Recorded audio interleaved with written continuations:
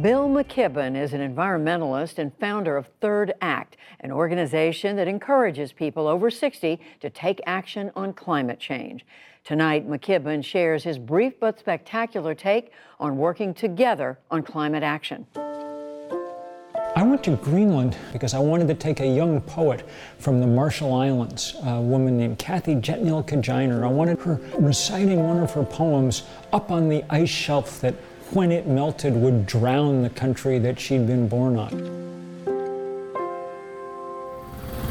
And while we were hovering around in a helicopter on the way home, a 20-story high chunk of this ice shelf just broke off and fell into the ocean. I was, dangling out the side of the helicopter with my stupid cell phone, just trying somehow to capture some sense of what this was like.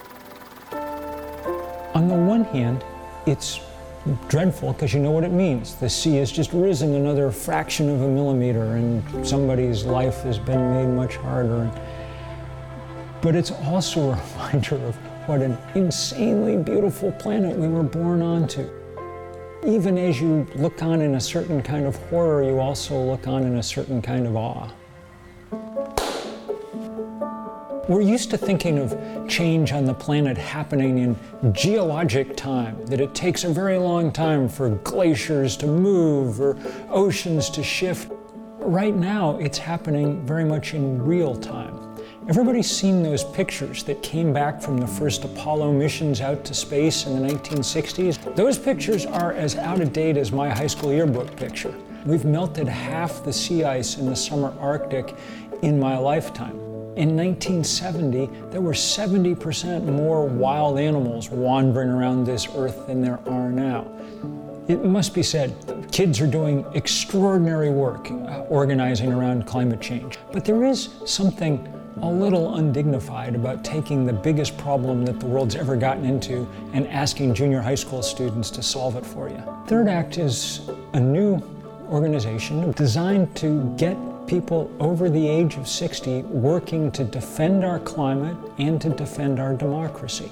We started organizing Third Act because we started to understand how much power those of us over the age of 60 possess. A, there's a lot of us, 70 million people over the age of 60. B, we punch way above our numbers politically because we all vote. And C, fair or not, we ended up with most of the money. Baby boomers and the silent generation have about 70% of America's financial assets.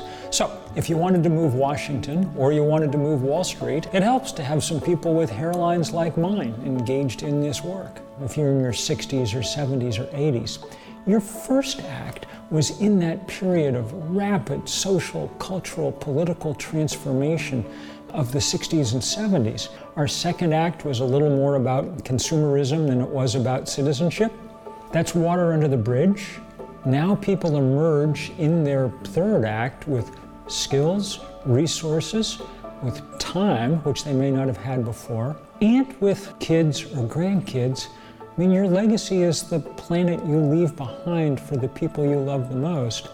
And the planet we're going to leave behind and the democracy we're going to leave behind at the moment seem likely to be much shabbier than the ones we were born into. Most older people realize that, and that there's real meaning in continuing to try the project of building a better society. My name is Bill McKibben, and this is my brief but spectacular take on working together. And you can watch more brief but spectacular videos online at pbs.org/newshour/brief.